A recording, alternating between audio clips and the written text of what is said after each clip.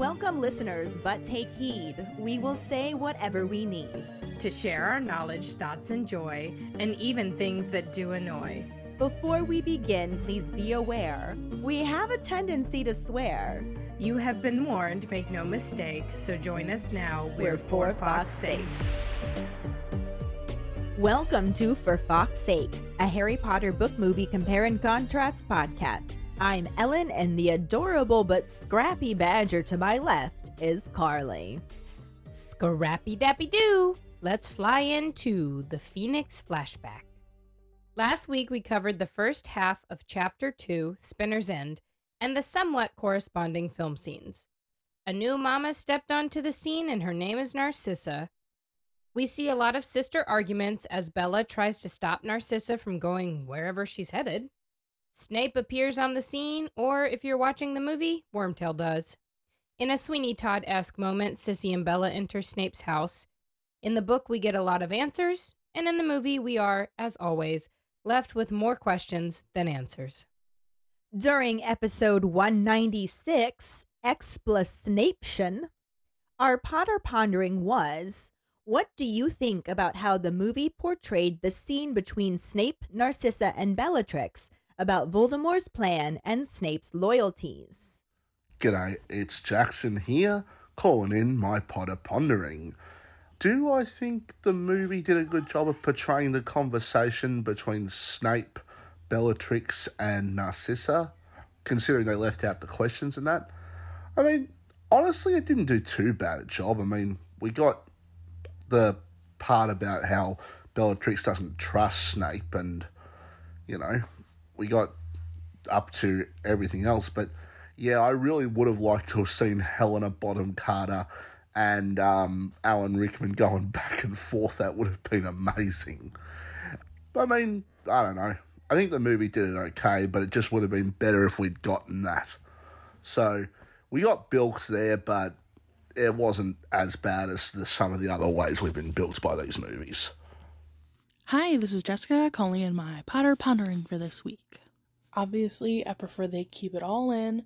They did leave out a lot of dialogue and details, but they did get the gist of it across.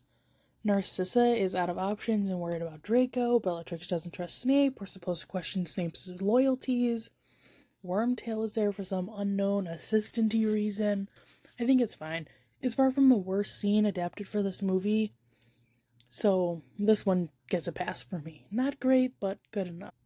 I do, however, like the change of Narcissa's hair because she's got the black hair for being of the black family.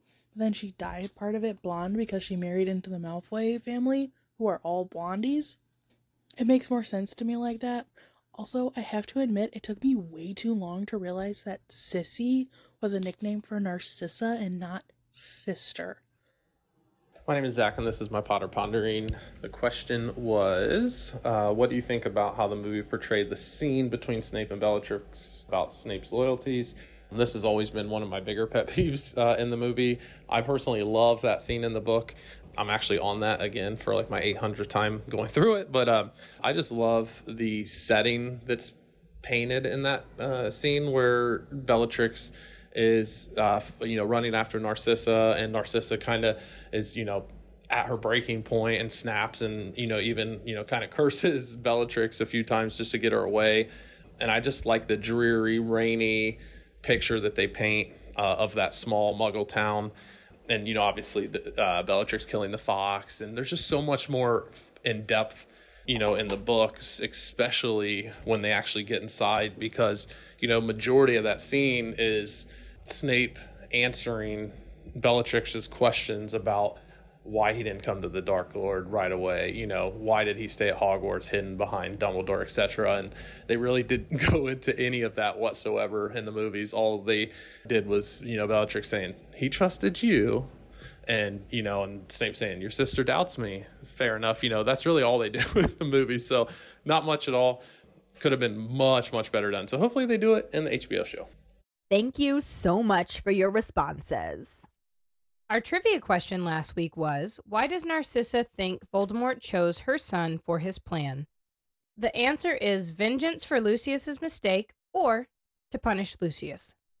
Congratulations goes to Callista Whitewolf. Yay! This is her second week in a row. It's officially a streak. I do have to give an honorable mention to Mike Riley, who was just right behind her. He may have even posted it at the same time as her on Facebook, but Callista did get her answer in on Podbean, since again, Podbean still is not auto-posting the episodes to Facebook, and I have to remember to do that on my own. So, here's hoping that I remember to do it right at 8 o'clock when it posts this week. I'm setting an alarm, so hopefully I do remember to do it right on time for y'all. And maybe it'll be Callista's third week in a row. Maybe Mike will get in there before her. Maybe Marissa is going to get there before either of them because she wasn't too far behind. Who's it going to be? You never know. For now, let's dive into the second half of Chapter 2, Spinner's End, and the corresponding film scenes.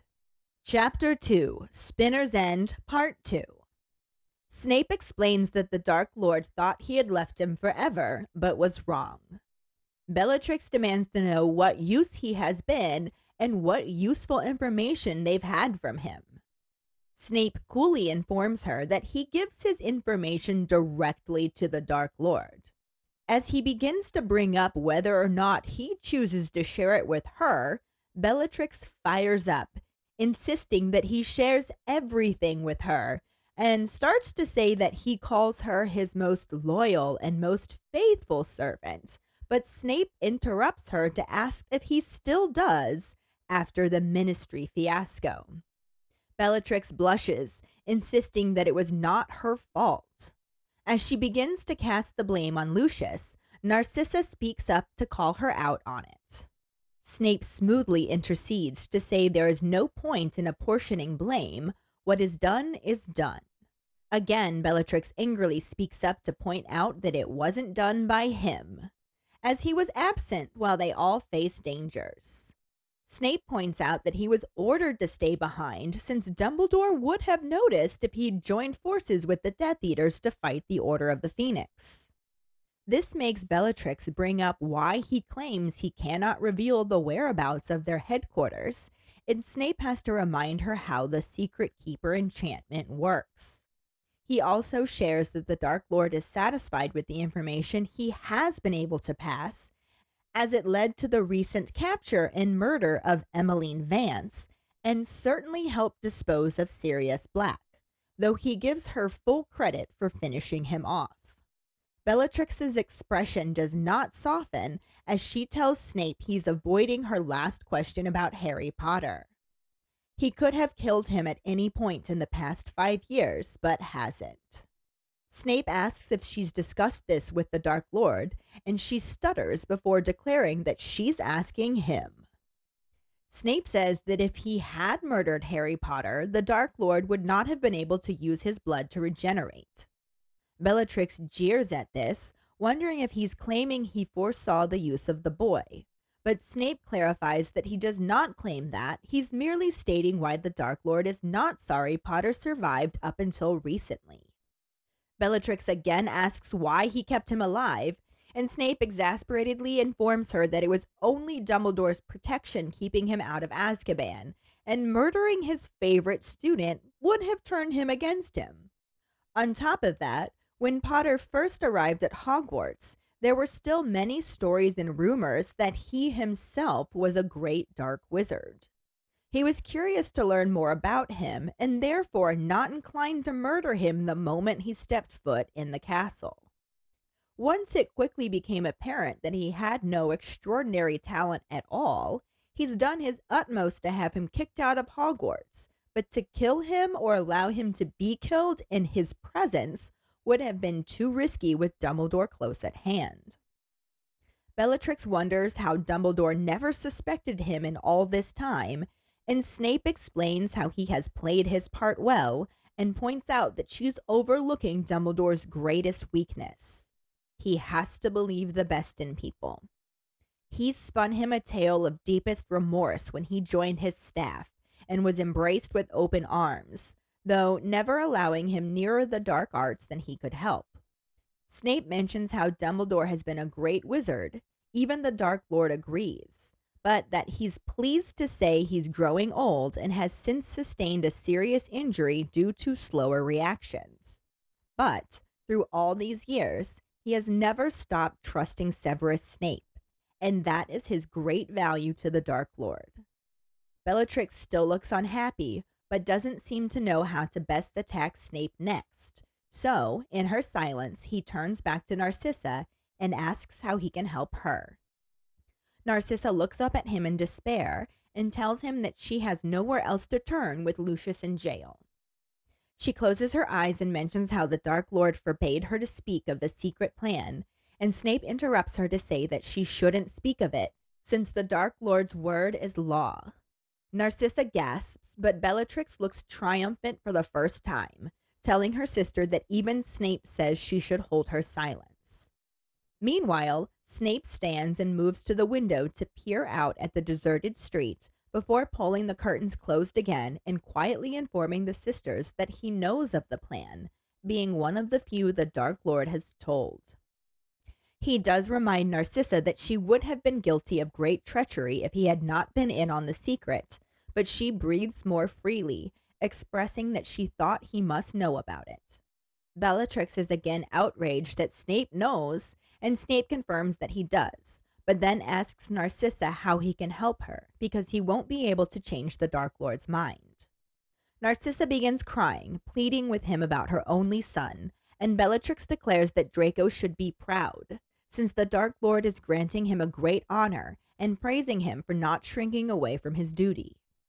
This only makes Narcissa cry harder as she points out that he's only 16 and has no idea what lies in store.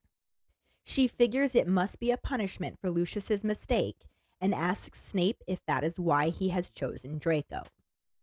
Snape tries to dodge the question by saying Draco will be honored above all others if he succeeds, but Narcissa is sure he won't be able to, starting to point out that even the Dark Lord himself hasn't. But Bellatrix gasps, and Narcissa trails off before backtracking and saying that nobody has succeeded yet. She pleads with Severus again, asking as Draco's favorite teacher, Lucius's old friend, and the Dark Lord's favorite, to speak to him and persuade him. Snape flat out refuses to attempt to persuade the Dark Lord, and also concedes that he is angry with Lucius, who was supposed to be in charge but got himself captured. Narcissa is sure this means he expects Draco to be killed trying, and when Snape doesn't respond, she stands up and staggers over to him, seizes his robes, and begs him to do it instead. Snape catches her wrists and removes her hands as he slowly tells her that he thinks he intends him to do it in the end, but is determined that Draco try it first, because if he does succeed, he can remain at Hogwarts as a spy a little longer. Narcissa takes this as meaning it doesn't matter to him if Draco is killed, and Snape repeats that the Dark Lord is very angry since he failed to hear the prophecy and does not forgive easily. She falls to the floor, sobbing about her only son. Bellatrix tells her that she should be proud, that if she had sons, she'd be glad to give them up to the service of the Dark Lord. But Narcissa screams and clutches her hair. Snape seizes her by the arms, lifts her up, and steers her back to the sofa. He pours her more wine and tells her that it might be possible for him to help Draco. Narcissa flings away her glass and slides back off the sofa, falling to her knees at Snape's feet, begging him to look after him and see he comes to no harm. Snape responds that he will try, and Narcissa grabs his hand and asks him to swear to it and make the unbreakable vow. Snape repeats this after her, and Bellatrix lets out a cackle, calling his words empty. Ignoring her completely, only looking into Narcissa's eyes, Snape agrees to make the unbreakable vow, asking if her sister will consent to be their bonder. Bellatrix's mouth falls open as Snape kneels opposite Narcissa, and they grasp each other's right hands. He coldly tells her she will need her wand and to move a little closer. The astonished Bellatrix places the tip of her wand on their linked hands, and Narcissa asks Severus if he will watch over their son as he attempts to fulfill the Dark Lord's wishes. Snape says he will, and a thin tongue of flame shoots from the wand and winds around their hands. Narcissa then asks if he will protect him to the best of his ability from harm. Again, Snape agrees, and another flame joins the first around their hands. Finally, Narcissa asks if it seems Draco will fail. Will he carry out the deed that the Dark Lord has ordered Draco to perform? After a moment of silence, Snape says he will for the third time, causing Bellatrix to look even more astonished as the third tongue of flame shoots from her wand and twists around their hands like a fiery rope. The movie section picks back up as Narcissa tells Snape that she doesn't doubt him, and Bellatrix declares that she should be honored, as should Draco. Narcissa quickly glances at her sister with a pained expression before she looks back at Snape and pleads that he's just a boy. Snape informs her that he can't change the Dark Lord's mind, but it might be possible for him to help Draco.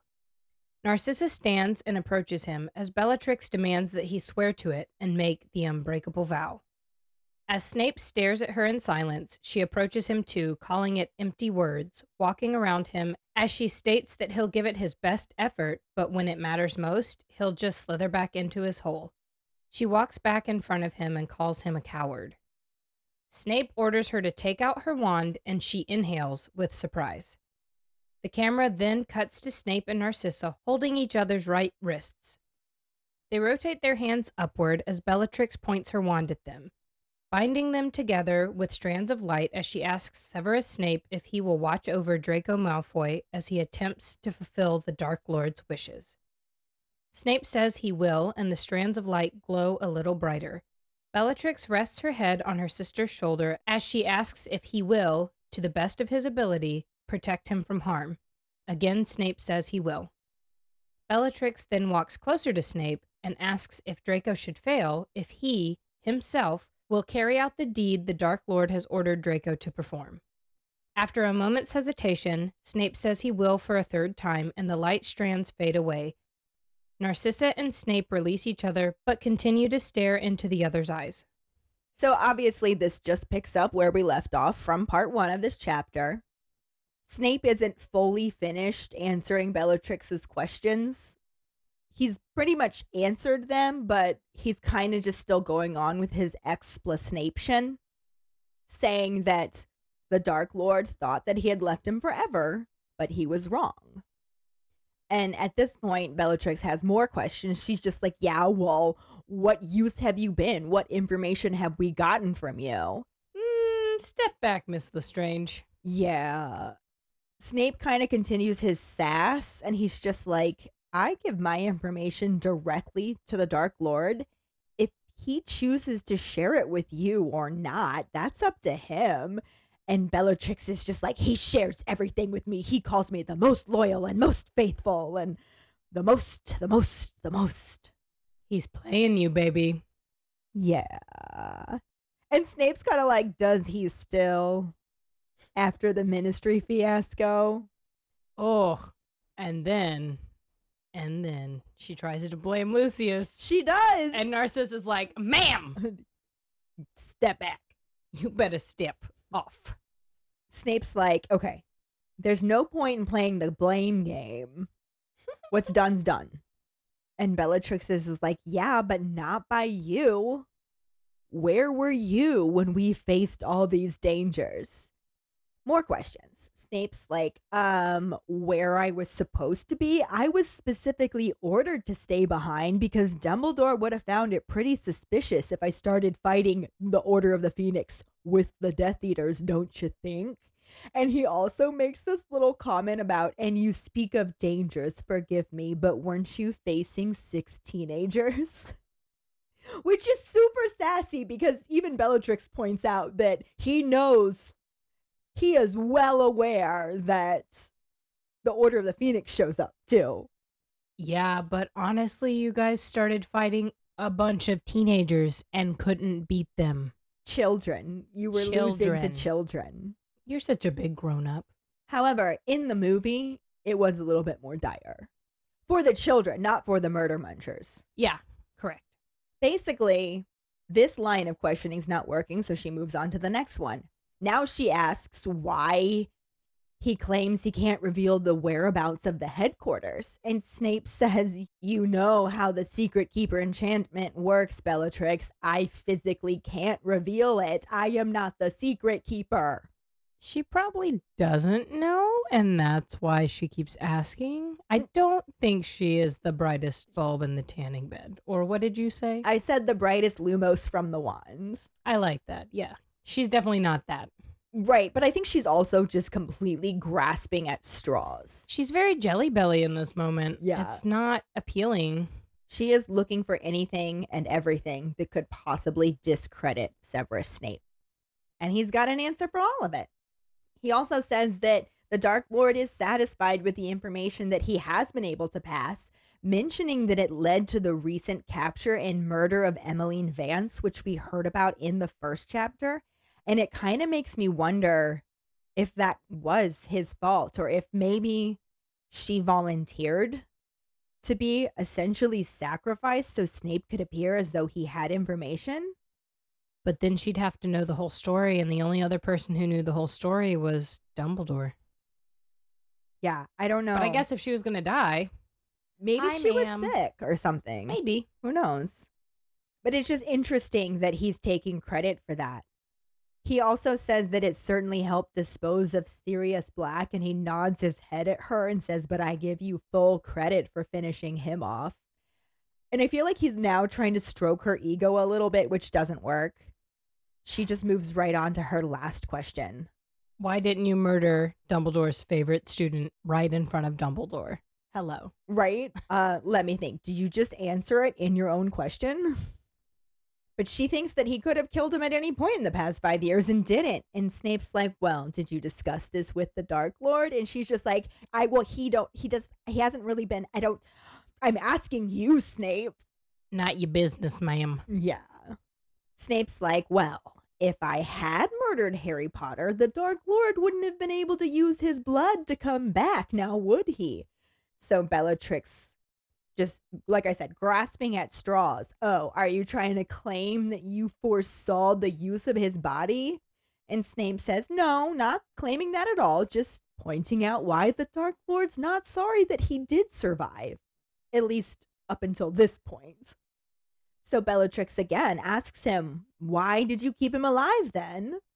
And to go along with what you were saying, "Look, it was only Dumbledore's protection keeping me out of the band. Don't you think murdering his favorite student would have turned him against me?"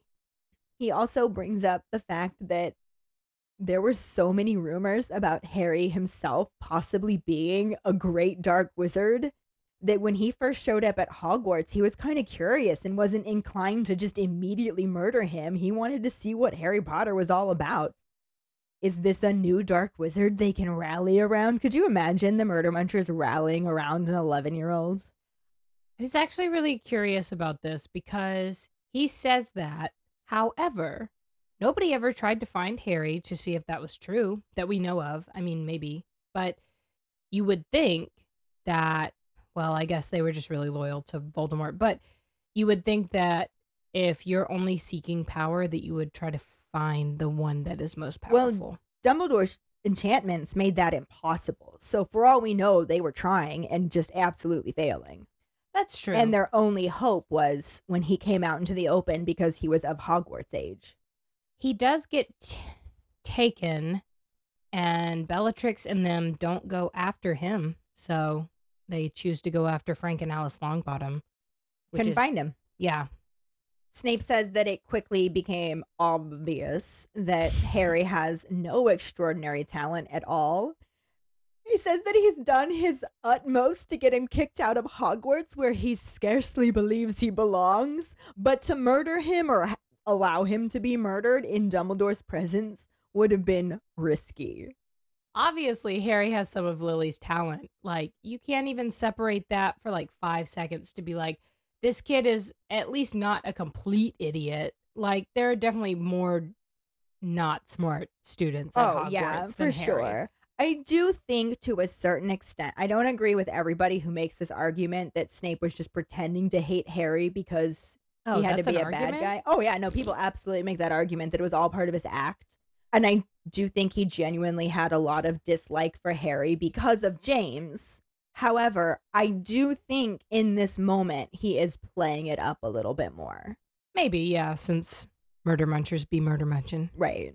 But Bellatrix finds the next thing to latch on to, wanting to know how Dumbledore has never suspected him in all this time. And Snape's like, because they played my part well. He actually said that in the movie section last week. Yeah, didn't really fit to put it in this side because there were so many other things that he said too. We needed him to say something in explanation there. And he actually goes on and says more than just that because he points out that she's kind of ignoring Dumbledore's greatest weakness, which is he has to believe the best in people. Gotta see the best in everybody because you have to see the best in yourself, Dumble. Yeah, Dumbledore. He mentions spinning a tale of deepest remorse when he joined his staff, which led to him being embraced with open arms. Although Dumbledore never allowed him nearer the dark arts than he could help. Supposedly, this is to prevent him from being tempted. But in reality, I think Dumbledore is just trying to protect him from the curse. But also, like, boo-hoo. Also, Dumbledore could have told him and been like, hey, your stupid ex-dude over there. He cursed the position. Snape's not dumb. I think he knows. I think it's entirely possible Dumbledore did tell him. But he has to show some way that it wasn't all being Dumbledore's pet. And unfortunately, that's all he's got.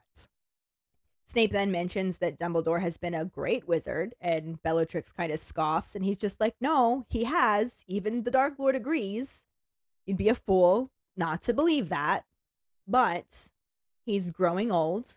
He has sustained a serious injury that we haven't seen yet in the book, although technically, because we're going out of order, the movie has shown us his injury already.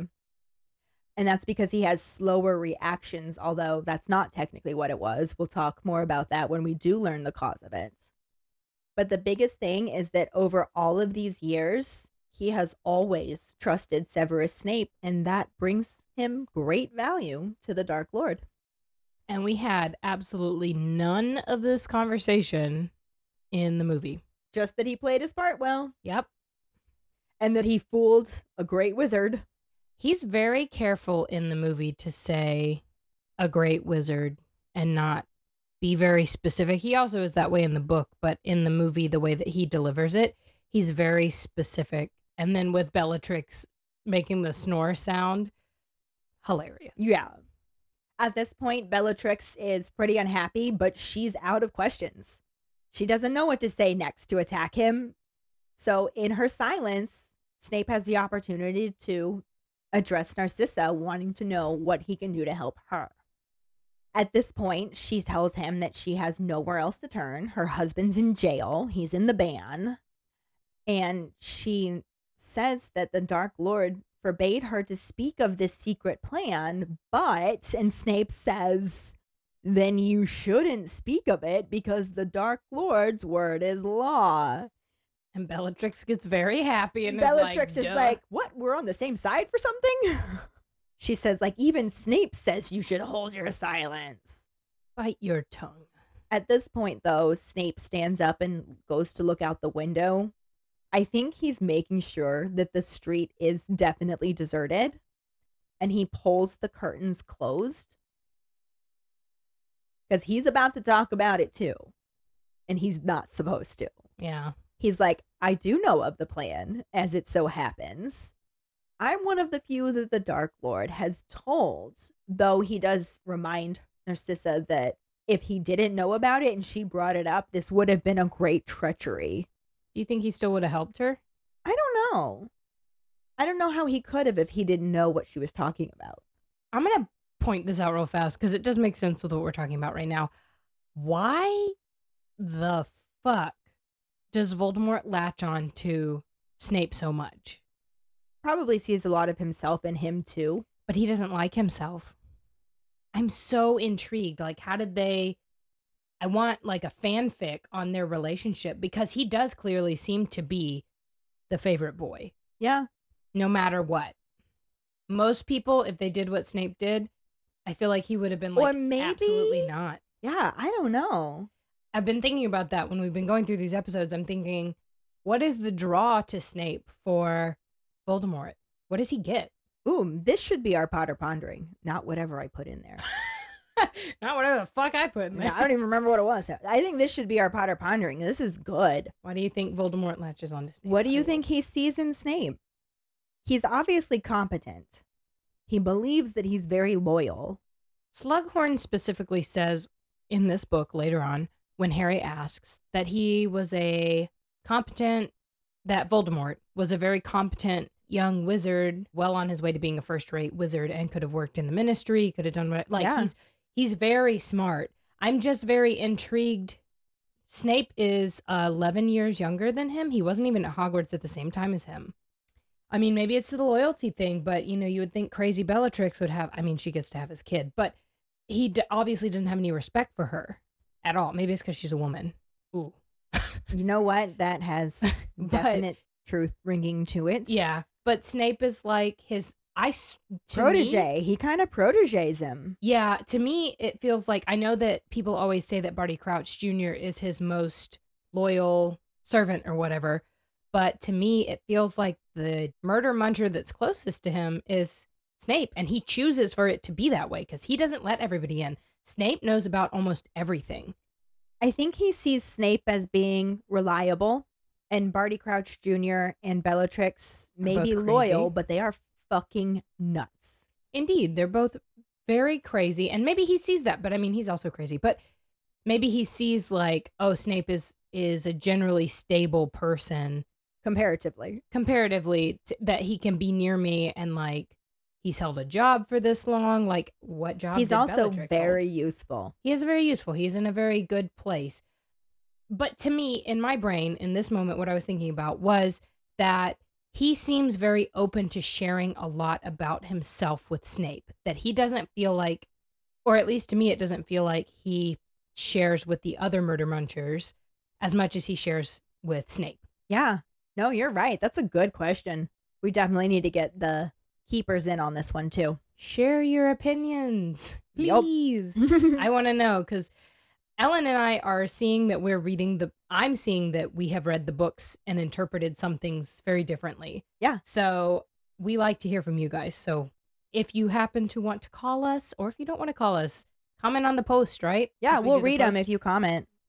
We'll get to that when we get to the pondering. Oh, yeah. And it obviously outrages Bellatrix. Obviously. Obviously. I'm sure she has a lot of jealousy issues here that Snape is so favored at this point. She can't even believe that he's been told about it. But again, I think that's more jealousy than it is actually not logically thinking it through, you know? I just have this image of Snape and Voldemort like sitting in big poofy chairs, like sitting in front of a fire and just having a chat. That's where and they're just talking about all the stuff that's going on, and Voldemort's like, "Yeah, man, it's hard." I would then see Bellatrix walk in and like try to sit on the arm of Voldemort's chair or something, or like get right between drag you a chair talking up about? in between the two of them or something, making it all about her. But aside from being outraged that he knows about it, Snape's just like, yeah, I know about it. But Narcissa, what is it that you imagine I can do to help you? Because I'm not going to be able to change the Dark Lord's mind.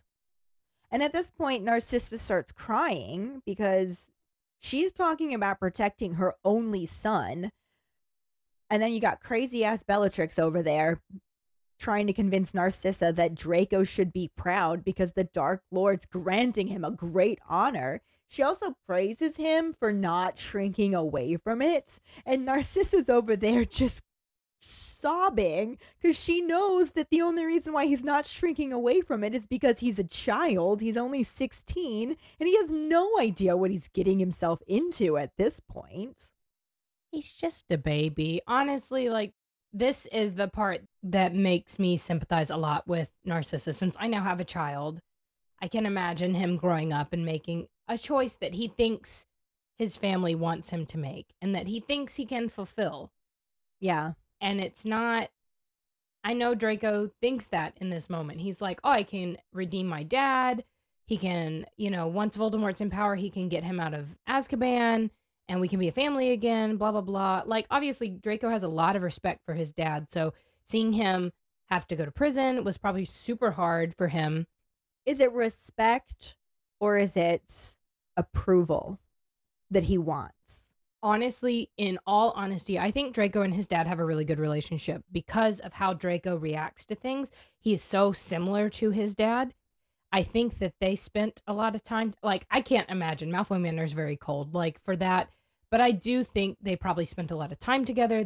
He's their only kid. Yeah. Like, and it doesn't look like he's, like, had a governess or anything. It's just been them. Like, Yeah. they don't have to work or do anything. They have money. They can spend time with him. They can go on vacations and do all sorts of things and raise their little Nazi von douchebag the way that they want to raise him.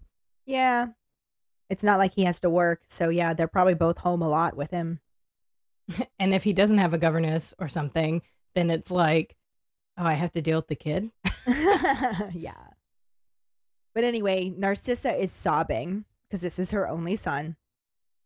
He's young. He has no idea what. Yeah, this is her only child. Son. And she assumes that the Dark Lord gave Draco this task as punishment for Lucius's mistake. Which was our trivia question. Yep. And Snape does not immediately confirm this. He kind of tries to circumvent it by talking about how honored Draco will be if he manages to succeed. And Narcissa... If he manages. Yeah, that's the key word there. Because Narcissa is like, he's not going to be able to. Even the Dark Lord himself hasn't been able to. And then you just have Clutch Her Pearls, scandalized Bellatrix. And Narcissa is smart enough to backtrack at this point and say, I'm just saying, nobody has been able to succeed at this point. And at this point, we don't know what they mean to succeed at. I kind of felt like this chapter was setting it up for Draco to have to murder Harry. I don't remember what I initially thought when I read this. It is kind of ridiculous to me that they thought a 16-year-old boy was going to be able to murder Dumbledore, but they didn't. That's true. But also, he has a good angle. I mean, he's at the school. Yeah.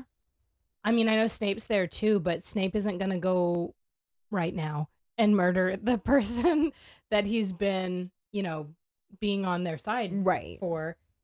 So they never had any intention that Draco would be able to do this. Honestly, he gets really close. Yeah, no, if he succeeded, it would have been like a happy accident almost. Well, happy for them. His Bob Ross moment. And if he doesn't succeed, no harm, no foul, they'll just go forward with the plan as they intended.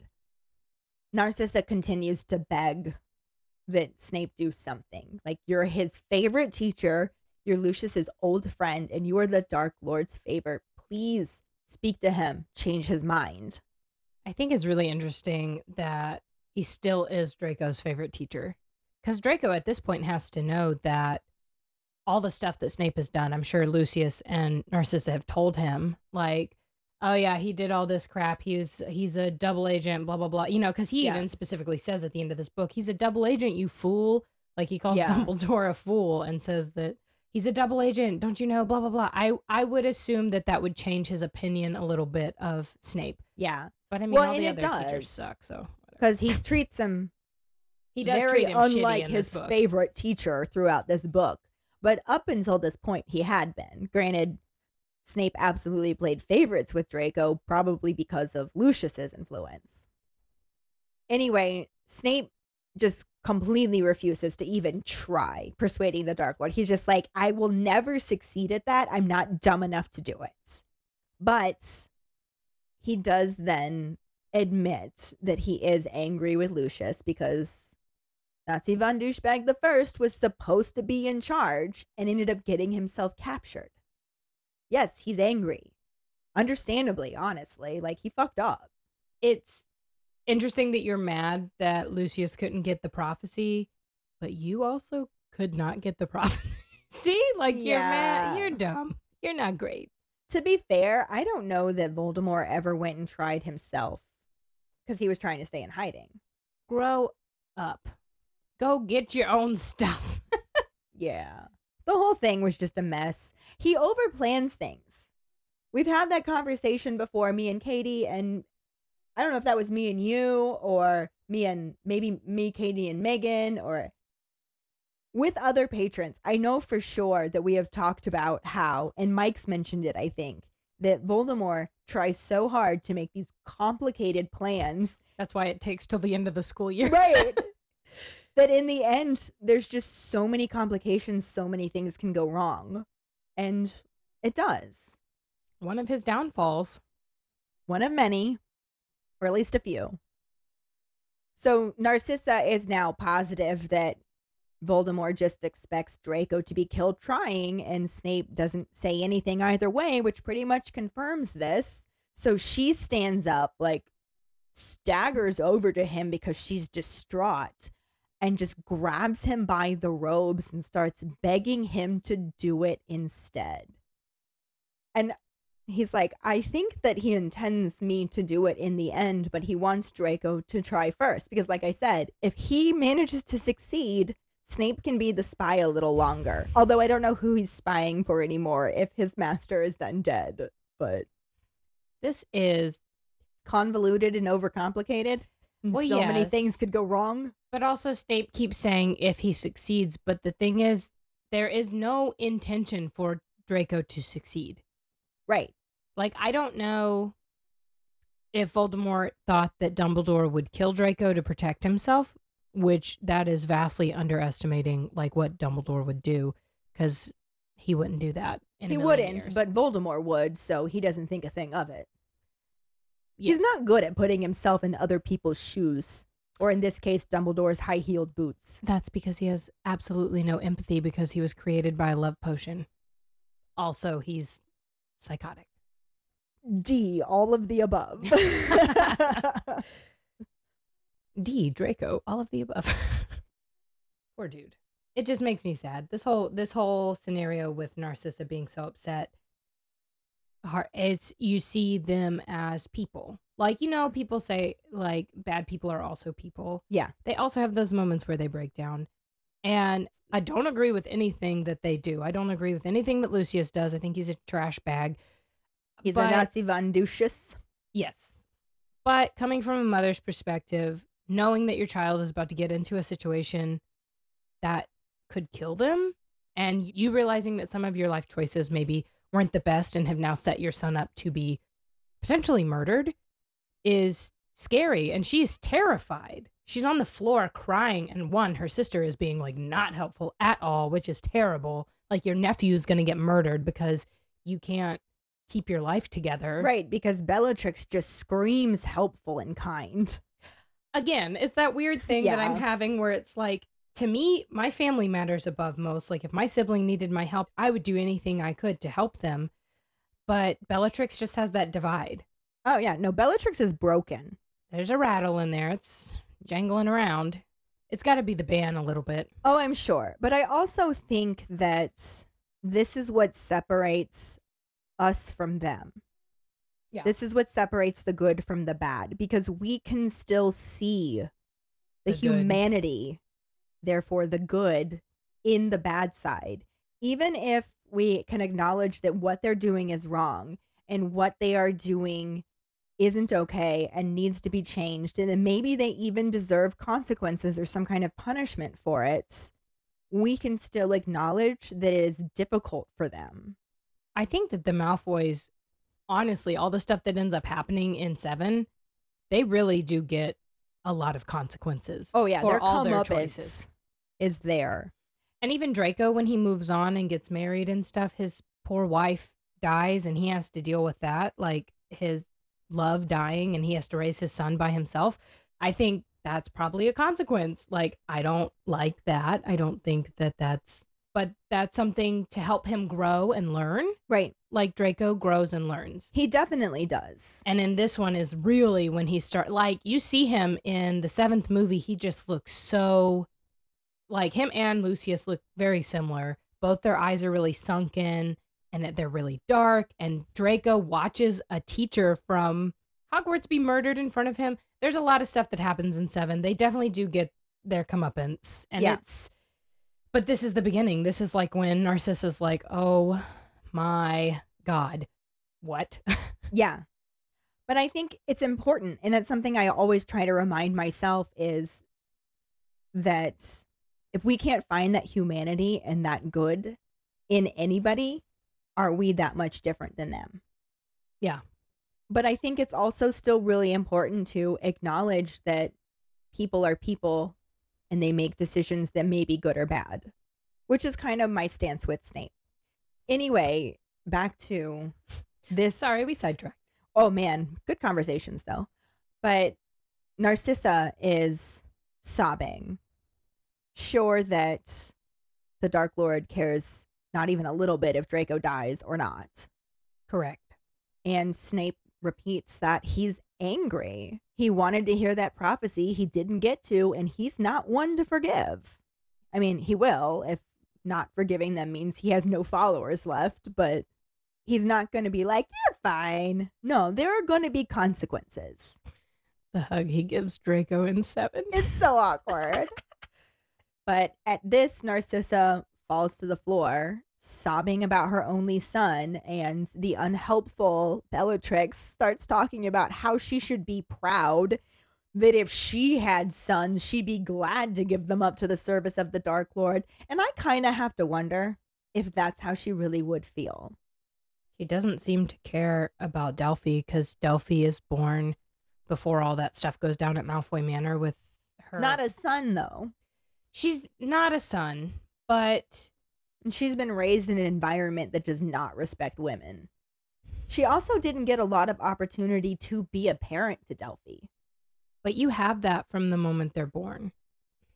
Maybe it would be different with a boy. I don't know. But gender is fluid. Doesn't matter. But maybe she had a whole Henry VIII complex and she was like, I had a girl. Damn it. Right? Or- Unfortunately, because of the way that they snuck in this canon after the fact, we don't really know anything about what happened. Obviously, she felt perfectly comfortable leaving her baby behind to go fight in this battle Mhm.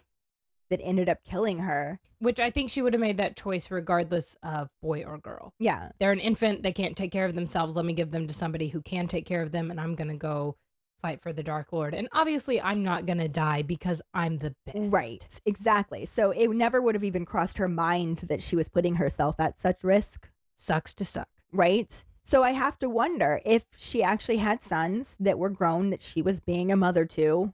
If she had a 16-year-old boy, would she really be happy to sacrifice them? Is she that broken? Probably. But at this, Narcissa just screams and clutches her hair.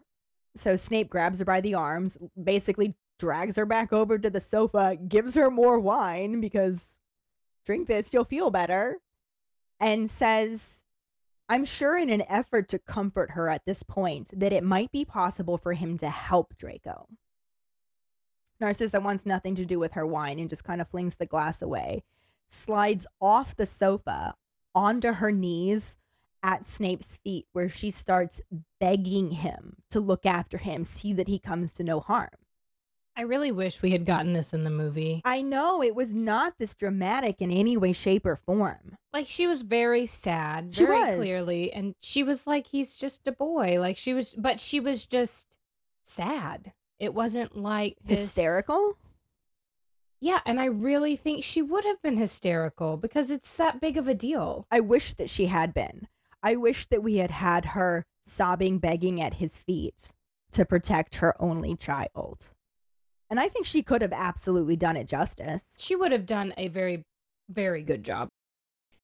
I think she did a very good job portraying Narcissa. I think Yeah, she- this was not on her. This was you, David's fault. Ew, David. But so she's begging him to look after him, see he comes to no harm, and Snape says he'll try.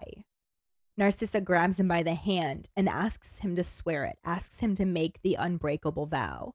And Snape's kind of like, unbreakable vow? And Bellatrix is like, tee-hee. He can say it all he wants, but he's not going to do that with you.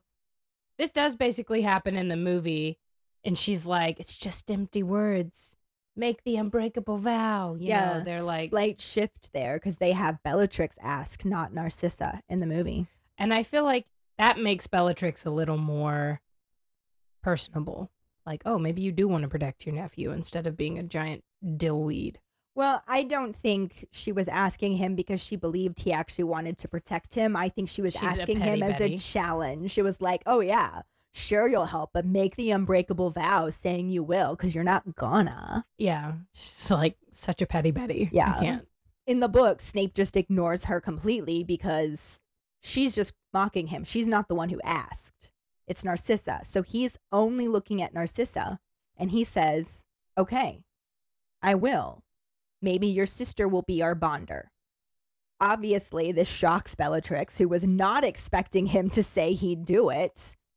And she just kind of stands there with her mouth open as Snape kneels down across from Narcissa and they grasp each other's right hands. My husband and I did this for our pictures at our wedding. Aww. And the guy who officiated our wedding held a wand. And the girl who took our pictures, she put magic around it. It's pretty cool. Oh, that's sweet. Not as sweet in this moment. No, but... it's a little scary. But, you know, it is different. Obviously, we don't have dramatic Narcissa in the movie. We just have a very calm but sad Narcissa in the movie. And they're standing. They're not on the ground, like grasping their wrists and stuff. They grab like the forearm near the elbow and do the twisty. They're so aggressive. Yeah. It's like, I mean, it looked good. It It did did look work good. for the movie. Just set a bit of a different tone. It was less in this moment in the book. Snape is very loving. I think for Snape, he's very loving and He's being very kind to Narcissa. kind. Yes, He also is doing what he needs to do to protect himself in this moment. He Yes. knows that if he does not do this unbreakable vow, Bellatrix is never going to get off his case. This is literally his only choice. but it does seem like Dumbledore anticipated that. Yeah. So they're kneeling in the book, holding each other's right hands, and Bellatrix is just still standing there with her mouth open. So Snape's like, ma'am, you need your wand and you need to come a little bit closer if you're going to do this. Sassy Snape is my favorite. I Snape. do love him. And Alan Rickman did that so well. Sassy Alan Rickman is my favorite. Oh, Snape. yeah. Absolute old man crush right there.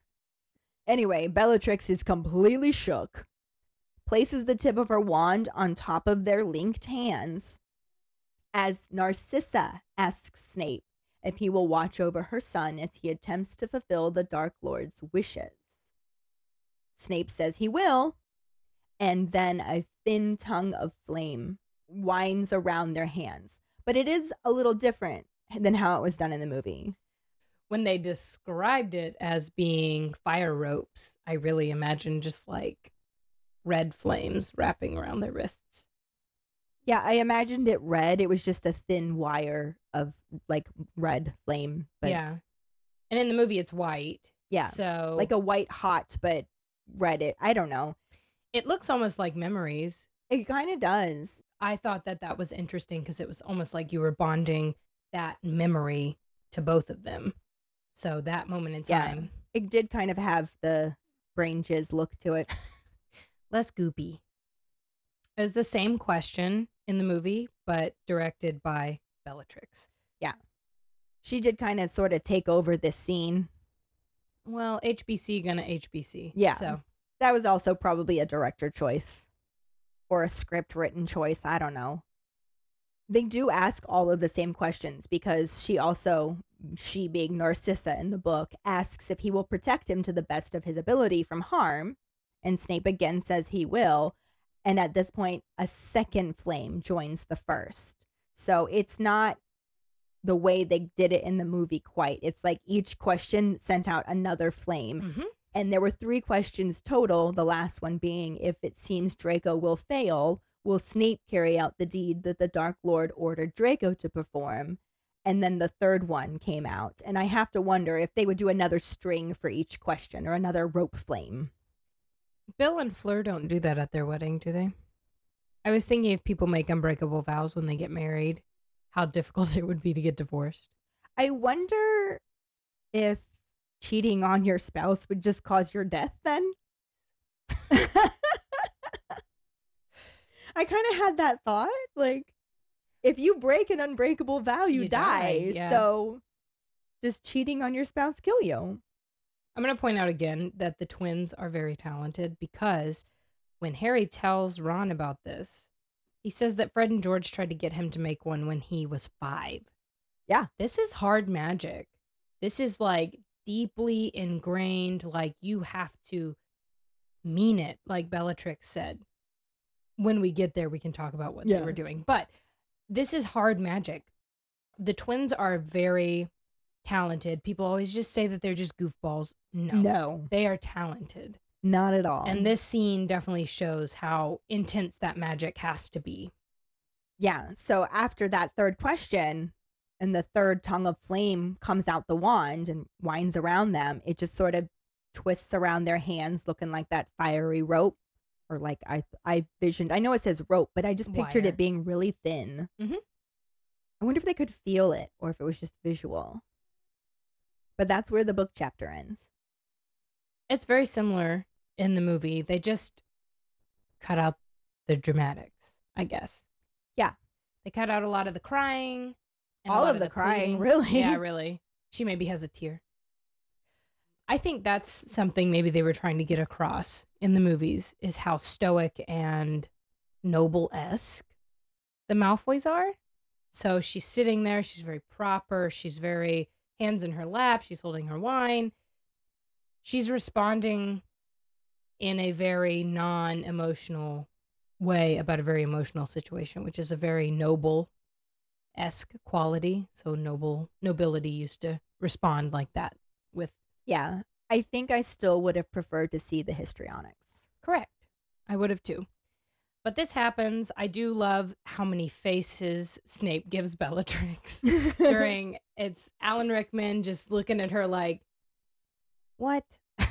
He The whole says time. so much with his face. Oh, yeah, he does. And I know he read these books, so I just imagine him saying everything that wasn't in the script with his face. And he knew what was going to happen. Yeah.